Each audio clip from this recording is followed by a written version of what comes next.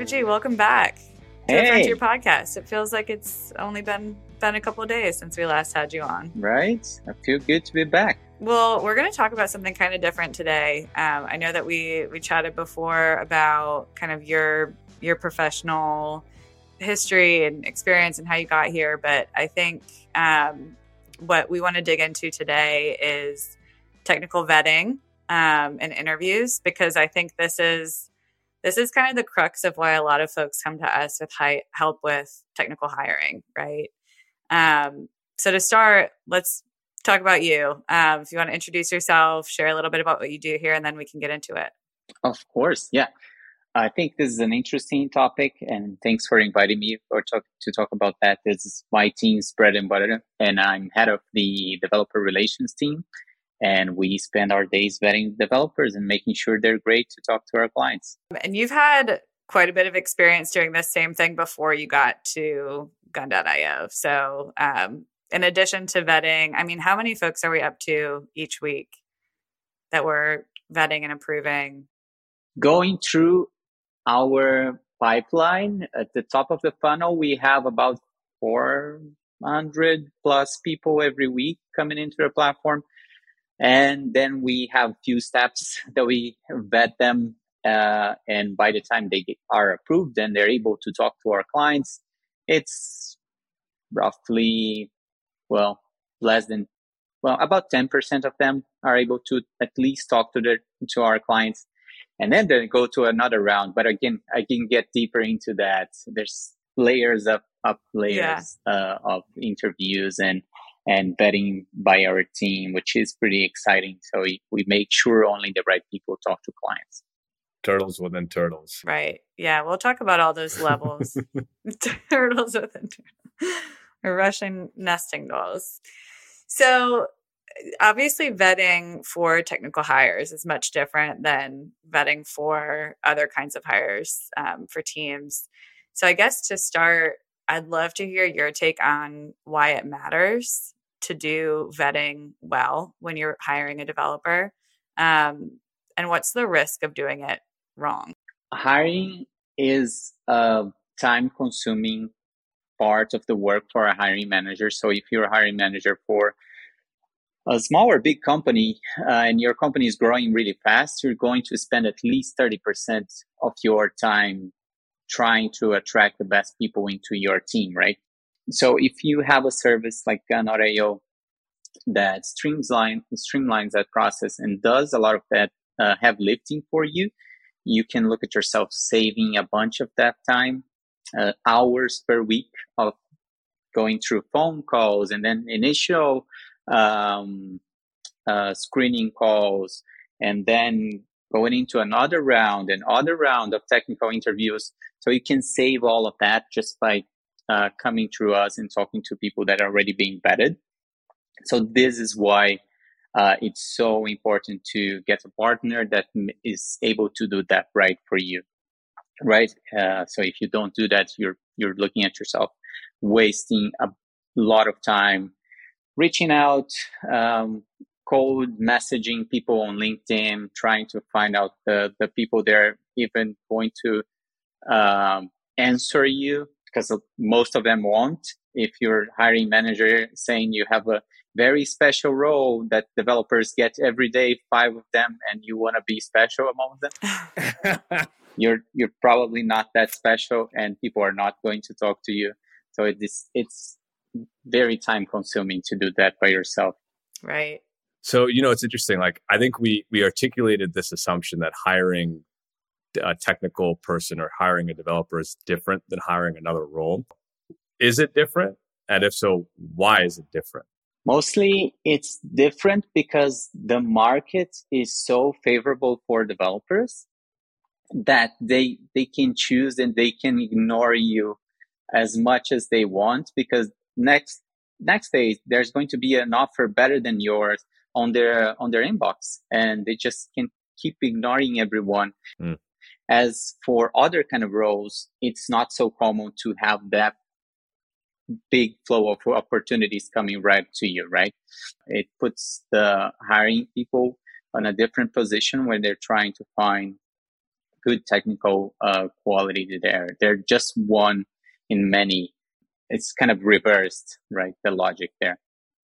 It's a lot like executive recruiting, and they're really similar in that to be a good developer, you have to have both. You have to have exceptional aptitude, like intellectually, and then you have to have a whole shitload of on-the-job training and a lot of experience.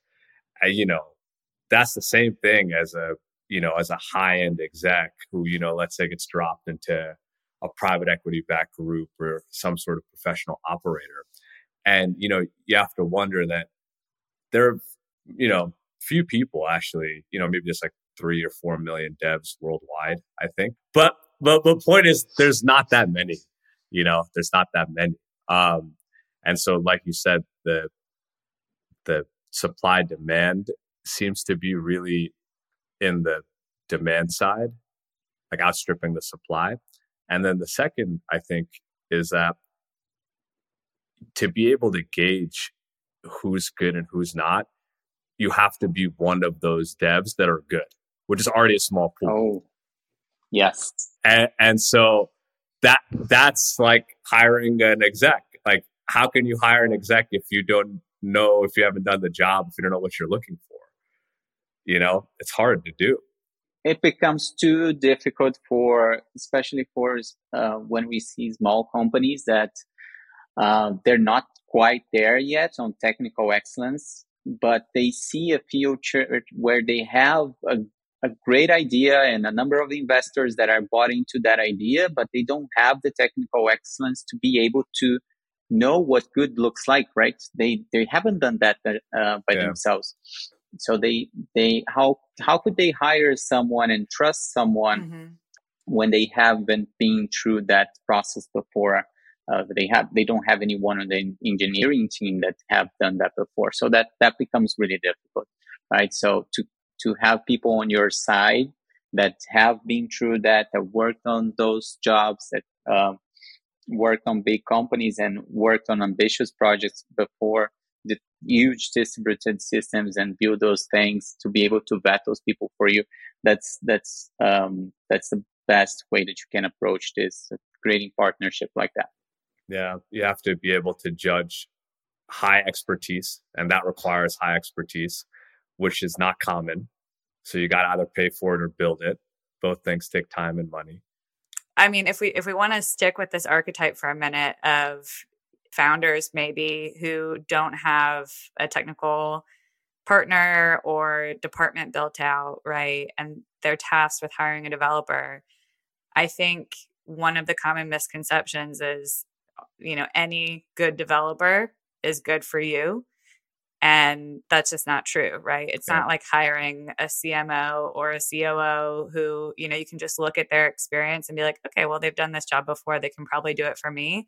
There's a whole layer of technical expertise underneath just their professional background that has to be vetted. And I think that's where the crux of this difference comes in, right? Nobody's ever asked me to take a marketing exam, right? But like, if I were to apply for a development role, I might be expected to take a code test. Yeah. I think it's easier to get passable knowledge in like non-technical business functions than it is in technical business functions.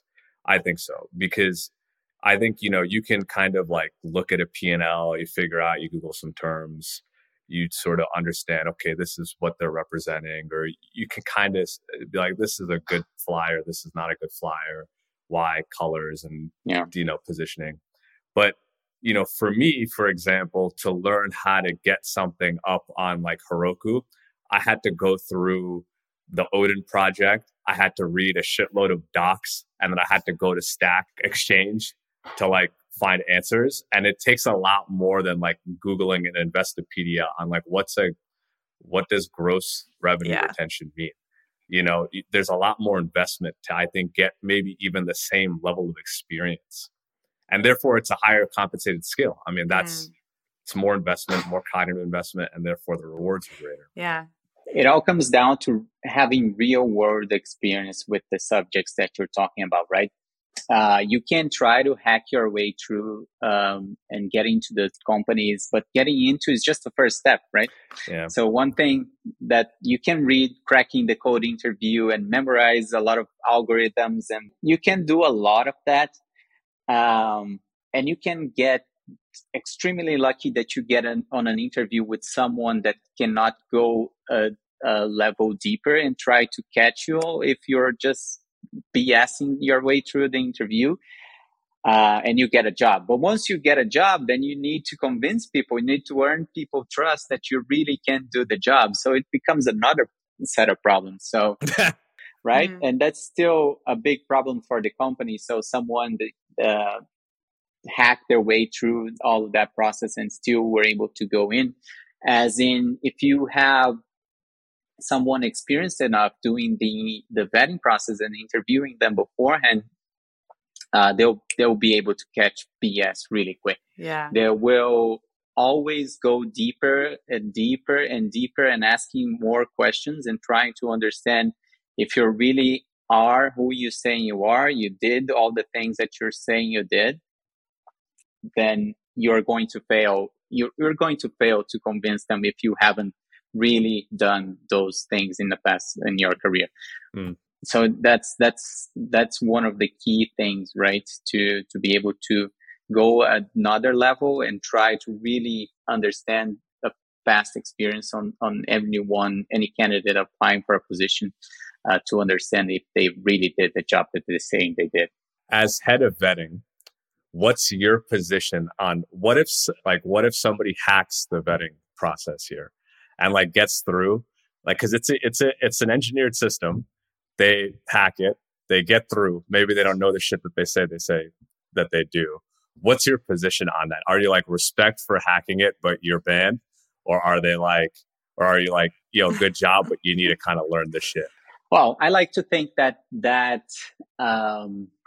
doesn't happen too often. So yeah. there are a few things. So let me go over the steps, right? So once you sign up to Gun.io, you sign up, and of course we have a first layer of screening process, and that's more automated. And then there's some things like experience. There's confirm experience. If you really did, there's a way to find out that you really did what you're saying you did, and a lot of other things like optimal location and skills that are actually on demand.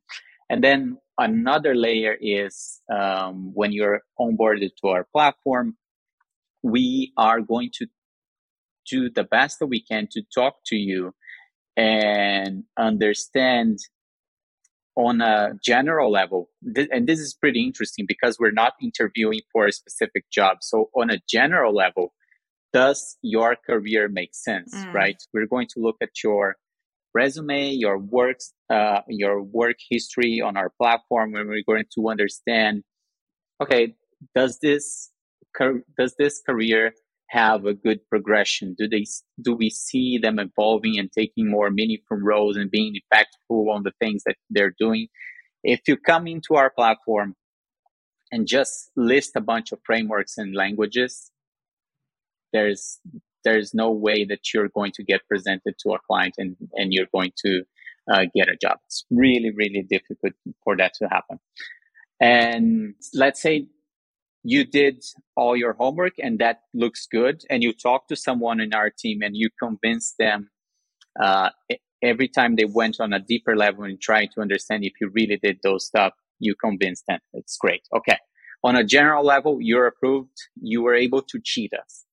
But now there's the other piece of it, which is you need to convince us that for a job that you're applying on our platform, you are a good match for the job, right? There are some people that are such great matches, they don't even have to apply. Our team is going to look at them and see, hey, this is a perfect match. Let's present you to the client right away, even without applying for a job. But when you're applying for a job and you write us a cover letter, you're going to another vetting process where we need to see, okay, I've talked to the clients, I've heard what are I heard their requirements and I understand what they need. I have a list here of people And these are the top people on my vetting process that I'll be selecting to talk to this client. So it all comes down to then at that level, much more specialized than on the first level, that you need to be a great match for that job. Like, is it for a specific kind of industry? Is this for health tech or fintech? Have you done this type of job before? Because all clients here, they're looking for people that can hit the ground running, right? So to be able to trick us at that level, then you're great. Then I'm going to tell you, go ahead, do the job, because you can figure it out. You're probably, if you don't know, you're probably going to learn on the job. But all kidding aside, that's all the levels of vetting, and we kind of redo steps a lot of times, making sure that people are actually good for the job. Awesome. Yeah. That's a really good rundown of like our formula for success for how we vet talent, both generally, like here's what we look for to allow people even on the platform, and specifically, how do we actually vet people for a specific role or a specific company. I guess what I'd be curious to hear is if we kind of turn our attention to a hirer, and maybe they're not working through us, right? They're just somebody who's tasked with charging the next technical teammate. What are some common mistakes you think people make? Because you've seen people hire developers for years. Like, what are some common mistakes you've seen when folks are vetting developers? That's a very common thing, right? You make it, the bad decision of hiring someone and regretting it, right? And not actually realizing that the person is not good for the job. One thing that is a wrong approach, of something that goes bad, is that you try to only focus on the technical, and you don't get to a level where you understand that this person fits the culture that you're looking for. That's the most common mistake that I see. People, okay, let's see if you are a good Python developer, and all that matters is that you pass the Python coding test. And you forget that in the end of the day, you're going to work with a person, right? Yeah. Especially nowadays that you're working with them mostly remotely, and you need to understand that they have their own background and the things that they bring with them to this job. Can you accept that they're on a different time zone? Can you accept that the communication is going to be asynchronous? Have you figured out the details on which you are going to work together? And did you agree about how the work is going to flow? Do you have any ceremonies on your team? Or do you have other people on your team? Have you introduced this new person to other people on your team before making a hiring decision, right? I know everything. I'm the hiring manager, not sharing this with anyone. You should have new people coming in, interviewing with you, but also going on other rounds of interview and talking to other people. So you make sure your team is welcoming this new person to the job. So the most common mistake is that I see is people focusing too much on the technical. And another level of that is that you focus on too much on the technical and forget the culture thing, but also you forget to go deeper into how they use the technical expertise on other situations before. And what are their soft skills do they bring to the table, right? What type of ownership do they bring to the table? Do they care about their customer when they're building a solution? Are they people that are going to take responsibility for the decisions that they have on your company? So all of those things are common mistakes that people forget to bring into the conversation when they're having those interviews. I think that just, begs the question, what is your, and thus our, as a DevRel team's approach to interviews? Because I know you have a really specific kind of opinion on how interviews should be conducted, what should be included. So how do you approach those? First, bring on your best smile and be a good person to the person interviewing with you. Oh my God, so many times people interview Yeah. and the person interviewing is so rude. Right. Just be a good person. It goes, you can't say that enough. Just be a good person interviewing people, right? Big smile, welcome them into the conversation, explain what they're doing there. Step one. That's the number one thing that we do here at Glen.io. And whenever someone steps into a conversation with me or my team, I strongly advise my team to have this kind of approach. Hey, everyone's here to have a good time, right? Let's start with that. Let's start the conversation by assuming that this person is good, and let's dive into the good stuff. And once you step into the conversation, you want to start asking more general. Just tell me about yourself. Tell me a little bit about your career. And you start understanding their communication style with that. You start getting hints of where this person is going to take the conversation on their next questions. A lot of people are just going to start vomiting a lot of keywords, frameworks, and languages.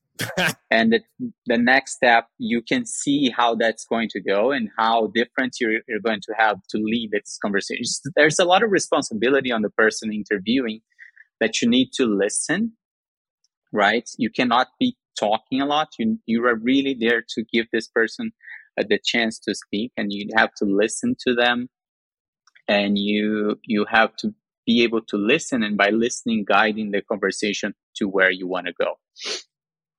And once you get that past that first step of getting to know the person overall, you go into the technical discussion. And our approach, as we need to be more general, is a little bit different, right? So we are not going to, okay, let's see your last experience and let's talk about how you develop this feature in React. I don't care about that. I will ask you, hey, tell me about the most relevant project that you delivered in the last 2 years, right? And then the person is going to start explaining that. And if they're good enough, if they understand what I'm looking for, they're going to be listing what the situation was like, what was the customer problem that we're solving, what the actions they need to take, and what the results they bring to the table, right? What was the impact that they had with their customer, if they're good. If they're not good, the most common pattern is they are, again, going to vomit a lot of keywords and frameworks and languages. Just, I'm not interested at all. And then I'll try to bring back the conversation to, hey, that's all good, but tell me what does that mean to your customer? What impact did that bring, right? Yeah. And that's another opportunity for them to go deeper. If they can't, again, then it's clear that the communication is not at the level that we want it to be, that they're not actively listening to my questions. And probably that's going to be end of conversation. If that didn't happen and they're good, we go a step deeper. That's when, okay, you created impact. Let's talk more. Tell me a little bit more about the architecture of this solution. Did you think about this or that trade-off? And that's when my technical skill comes to the table, and I start evaluating if those trade-offs, decisions, those challenges, do they make sense? Are they delivering the right thing? If they don't make a lot of sense, maybe there's more context there, and I try to dig deeper. So it's fun for me because I like digging deeper like that. And I usually, what I tell my team is just have fun, ask questions where you're having fun asking those questions, right? Mm-hmm. And last but not least, we dive into asking people what they're looking for. They come into our platform for a reason, and I really am curious about that, and I want to deliver a good experience to people interviewing our platform. And that's one of the most important things. asking them what they're looking for, how can we get them the best service possible for them in our platform. Overall, that's what happens. Awesome. I feel like that is entirely more simple than people think technical interviews have to be. Right? Like what you described was just like a really good strategy to have a conversation and understand what somebody is great at. And I think that's relevant in, all kinds of scenarios, not just technical interviews. So that's awesome. Really helpful.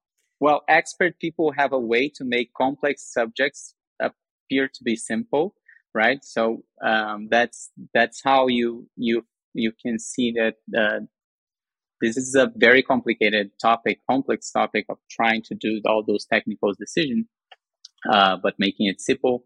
That's what makes us what I like to think experts on vetting people and making sure great people are in our platform. So true. Yeah. How should I say this? This is probably like maybe not the sexy part of hiring, but I think it's an important part, and one that I think I'll big ups you for a minute. I think one that you're really good at, David G, which is like, I think hiring is one part, but then offboarding to build a really high performance team is like the other half of hiring well.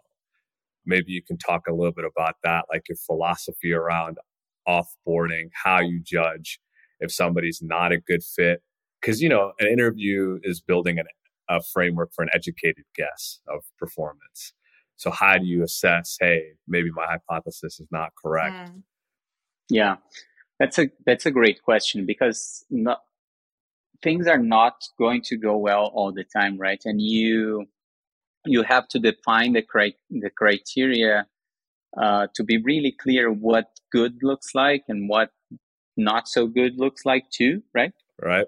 So the approach that I usually take, that I always take actually, is I am going to define all the metrics that are going to make a person a good hire, and what are the successes that we're going to see on each step. And if someone is able to deliver to what was expected, and if the metrics are looking good, then everything looks okay. But if something is not going so well, you need to have good metrics very early, so you can then be very clear and quick to give him feedback, trying to assess those problems and making sure they are understood. Because you can think that you're coaching and you're giving good feedback, but if the other part is not actively listening, so a lot of this working with people comes back to listening, right? If the other part's not actively listening, you have to be really clear and showing. You have to have that data to back it up, to show, hey, this is how I'm telling you things are not going so well, and what I need them to be, what this company needs to be, what our customers need to be, so that we can keep you on our team, right? So you need to be constant about giving those coaching pieces of feedback, and again and again and again. If you don't see improvements, then there's a natural flow that the person you've taken those steps so many times, and the person understands that, okay, I can see where I'm not being able to succeed, and I've been given all of the chances that I could have been given to be successful. And me letting this company making the decision of letting me go is not a surprise to me anyway, right? It should never be a surprise that you're not a good fit for the job. And it's okay. It happens to a lot of great people. They are hired for a job and they're not that good, and they probably are great on another job. So it's one of those things that you have to be really transparent with people, so they're not surprised by that. Do you have in your mind an acceptable mishire rate? Because it can't be zero. It's like a limit. Like you approach like maybe 5%. You never quite hit it, but you don't ever want it to be zero, because maybe you're not being aggressive enough in who you're hiring. I think it depends on the size of your company, right? If you're working on a big company and a big team, it's what I've seen in the past being acceptable and even encouraged is that you're okay that like 6 to 10% of your workforce is not going to perform well, and you're always raising the bar. Right. And someone is actually going to be behind, and you're going to have to coach them out and let them go. So the team is always growing on a strength level.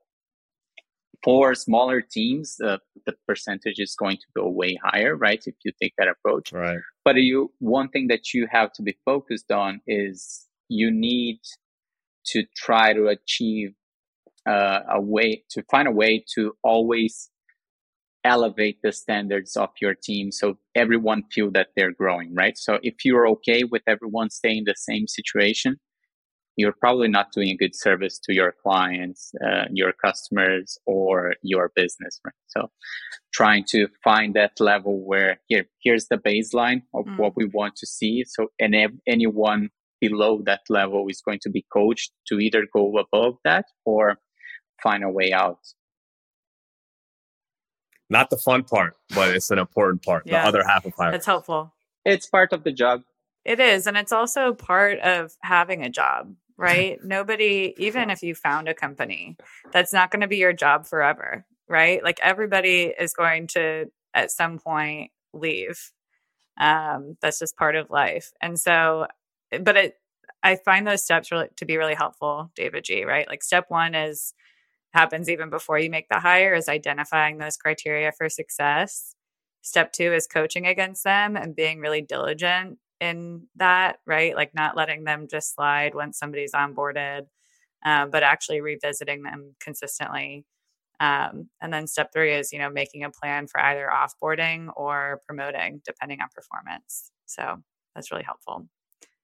Well, cool. I think we're just about out of time today. So that was awesome. I think we'll have to create a written asset as well based on this conversation. I think there's a lot of helpful bits in here. And obviously it goes without saying, if you do not have a technical hiring muscle within your business, come talk to us, because we do. David G. can do your hiring as well. Or you're working it, it's tired, you're building shit, and you need help. That's okay. Right. Yeah, come talk to us. For some clients, and if they're on a different kind of level, and they want to design something together, and they want to collaborate, and they want to find a partnership and a way to build a high performance team, they can always reach out to us, find ways that we can help them hire. Well, guys, thank you so much. This has been awesome. Listeners, you can find us at team@gun.io if you have any questions. So appreciate it, guys. Thank you so much. Thank you. Peace out, y'all. Peace and blessings. Thanks for listening to the Frontier Podcast powered by Gun.io. We drop 2 episodes per week, so if you like this episode, be sure to subscribe on your platform of choice and come hang out with us again next week and bring all your internet friends. If you have questions or recommendations, just shoot us a Twitter DM at The Frontier Pod, and we'll see you next week.